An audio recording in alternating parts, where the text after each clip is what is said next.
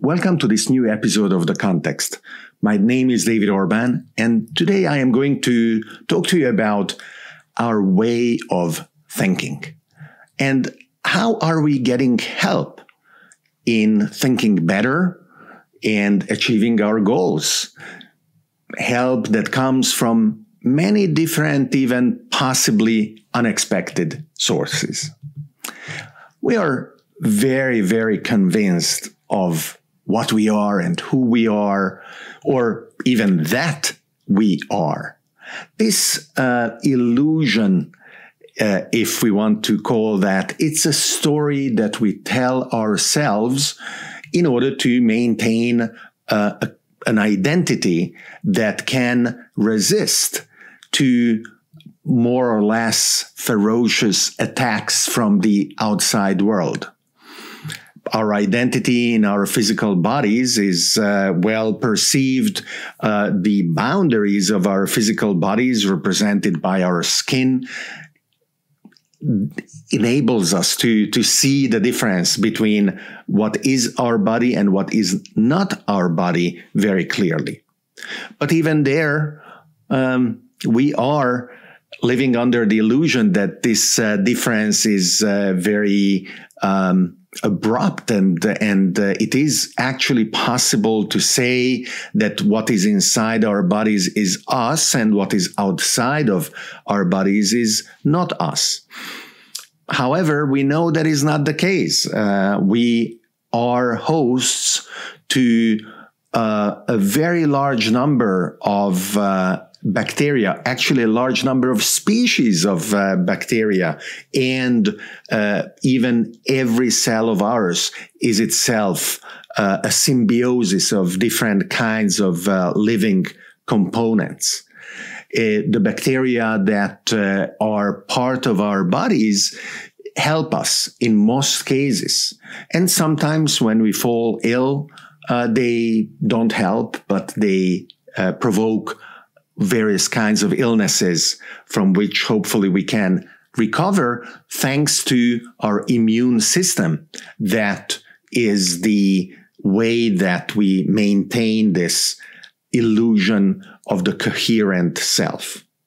So could it be the case that the way that we think, our consciousness itself, is made of parts that are not only contained in our cranium, not only contained in our brain, parts that most of the time are useful, sometimes they are harmful.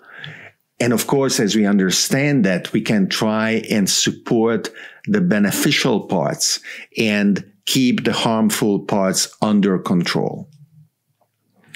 The ancient Greeks thought that thinking happened in the heart.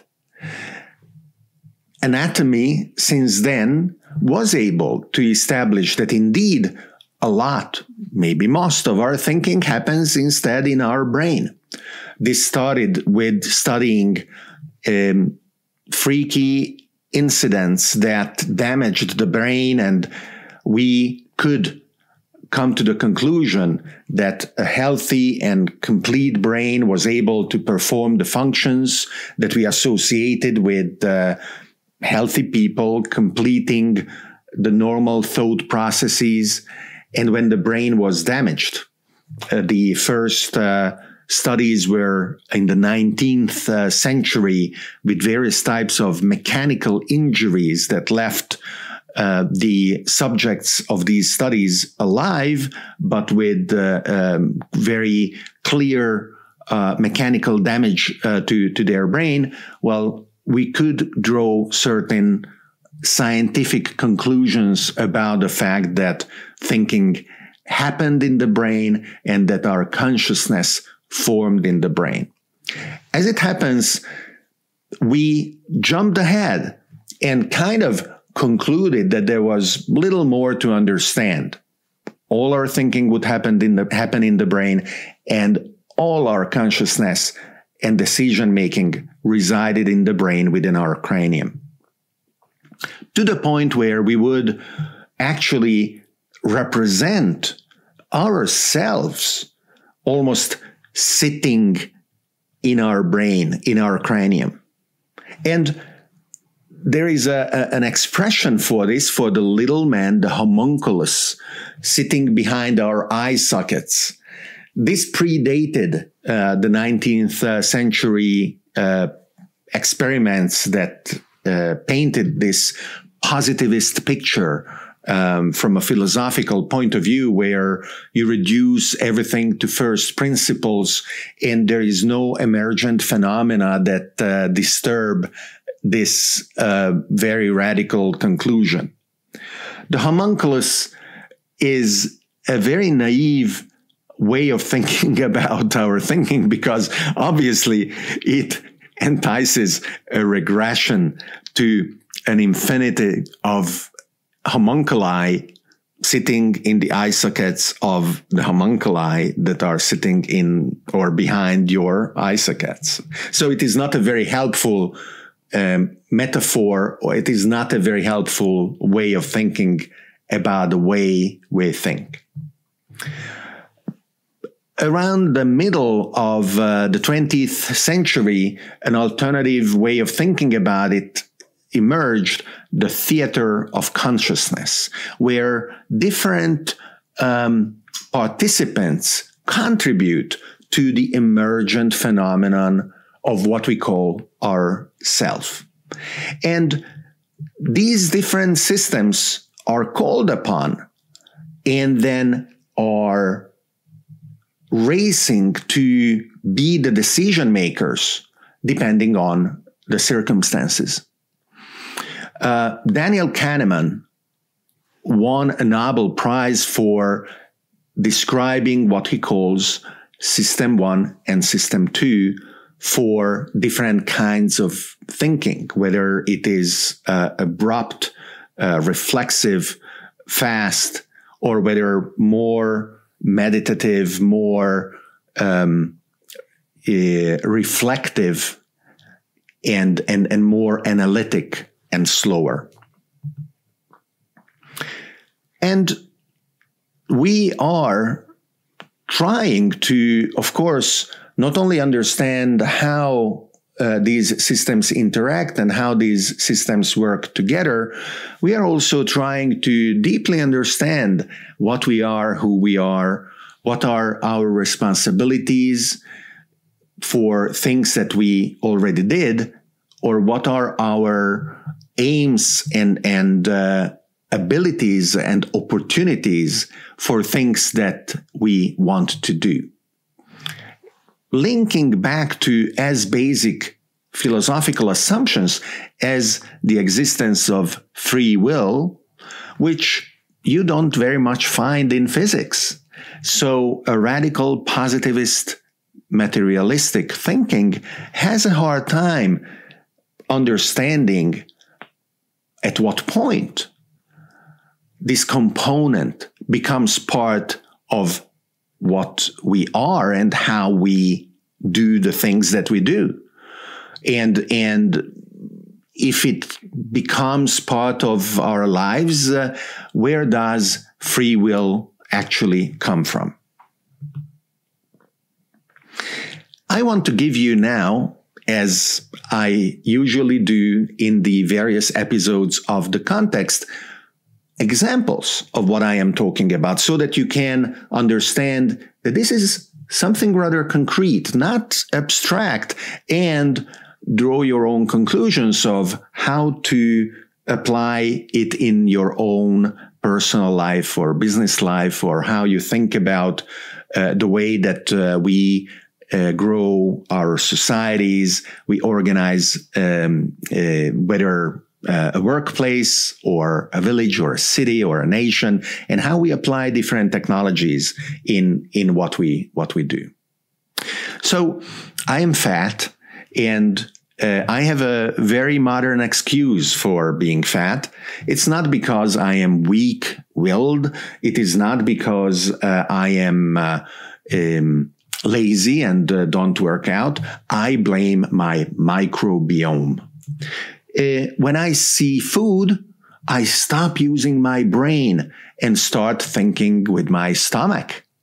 And I stop applying healthy reasoning to understand the long-term consequences of eating just a little too much at every meal and slowly year after year putting on weight, pound after pound, kilo after kilo. And I think with my stomach. There are other people who think with other body parts. There are people who think with their penis. If you are a teenage male, the hormones that drive a lot of your daily life are going to influence a lot of your decision making, oftentimes very badly. In 2011, the Democratic congressman for New York resigned because of sexting.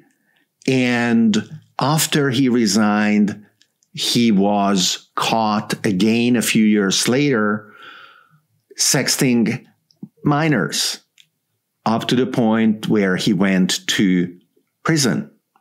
And isn't it amazing?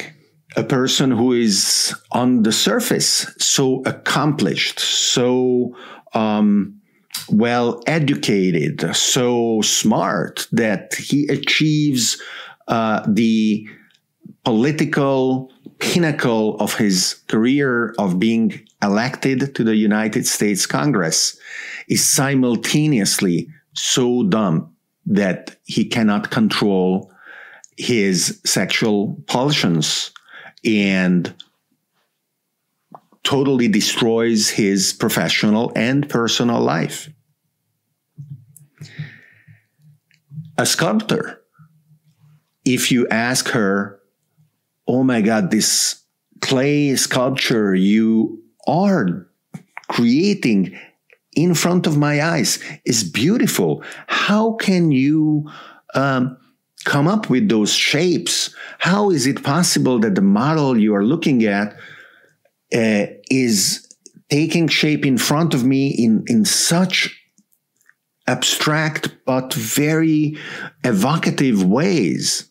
And very likely she will reply that she's not using her brain in order to analytically represent the forms that her hands are shaping. She is thinking directly with her hands. A ballet dancer will think with her entire body. The translation of music into movement is not going to be mediated by the brain in her cranium. It is going to be represented by her muscles and her tendons and her years and years of training that enables her to do what she does. So through these examples, you understand that what we use for thinking, it is much more than not what is inside our skulls. But does it stop with our physical bodies? There is a thing called proprioception. It is our ability, for example, to know where our hands are, where our legs are, and when our circulation is constricted for some time, we lose proprioception. We don't know where our legs are anymore, and we have a hard time walking, or where our hands are, and we have to really work for a few minutes to restart blood flooding and our nerves properly working in order to reestablish proprioception. It is quite amazing, and all of you who have a driving license will confirm that proprioception extends beyond our bodies. We know where the car's nose will be as we turn. A bus driver's proprioception will encompass the entire huge metal box that is being driven around, and a pilot will know where the wings of the airplane are as it flies and as it turns. And decision-making extends to the feedback systems that we incorporate in our consciousness. As we brake the car, as we yaw the airplane, we take into account the mechanisms through which we feed back the sensor information and integrate a perception of the self that incorporates these other systems. Our environment shapes how we think and who we are. Isn't it clear what an immense responsibility interaction designers have? Because whether we are talking about a kitchen that is ergonomic or an assembly line that doesn't lead to accidents because the strains on the backs of the workers are minimized, or whether we are talking about an app that is used by hundreds of millions of people, the people who are designing, implementing, observing, and upgrading, making ever better performing these environments, are shaping the behavior, the proprioception, the thinking, and ultimately the consciousness and the perception of the self of everybody. So, as we are going to delegate the collection and the filtering of information into layers of abstraction that we can manage to artificial intelligence systems, and as we are going to go even further and we are going to delegate the design of environments in augmented reality and virtual reality to AI systems, as we are going to conduct our thinking through inputs, outputs, and decision-making support with artificial intelligences, who will we become? Thank you for watching this latest episode of The Context. I really enjoy recording these on a weekly basis, and I am very grateful for those who support this work. The symbolic sum of $5, or actually the amount that you decide on Patreon, is an expression of your feedback, your gratitude, and of you being in a community with me of people who want to understand where our world is, where our world is heading, how technology shapes our reality, and how a humanity constantly evolving can thrive in the coming years. And so I am going to keep recording these with your help, and I'm looking forward to have you in the next episode of The Context.